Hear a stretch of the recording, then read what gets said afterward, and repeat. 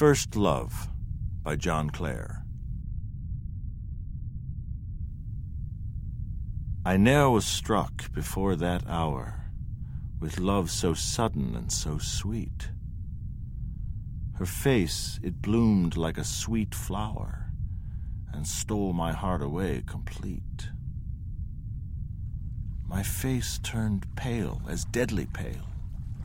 My legs refused to walk away, and when she looked, what could I ail? My life and all seemed turned to clay. And then my blood rushed to my face and took my eyesight quite away. The trees and bushes round the place seemed midnight at noonday. I could not see a single thing. Words from my eyes did start. They spoke as chords do from the string, and blood burned round my heart.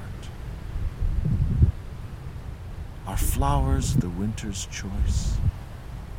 Is love's bed always snow? She seemed to hear my silent voice. I never saw so sweet a face as that I stood before. My heart has left its dwelling place,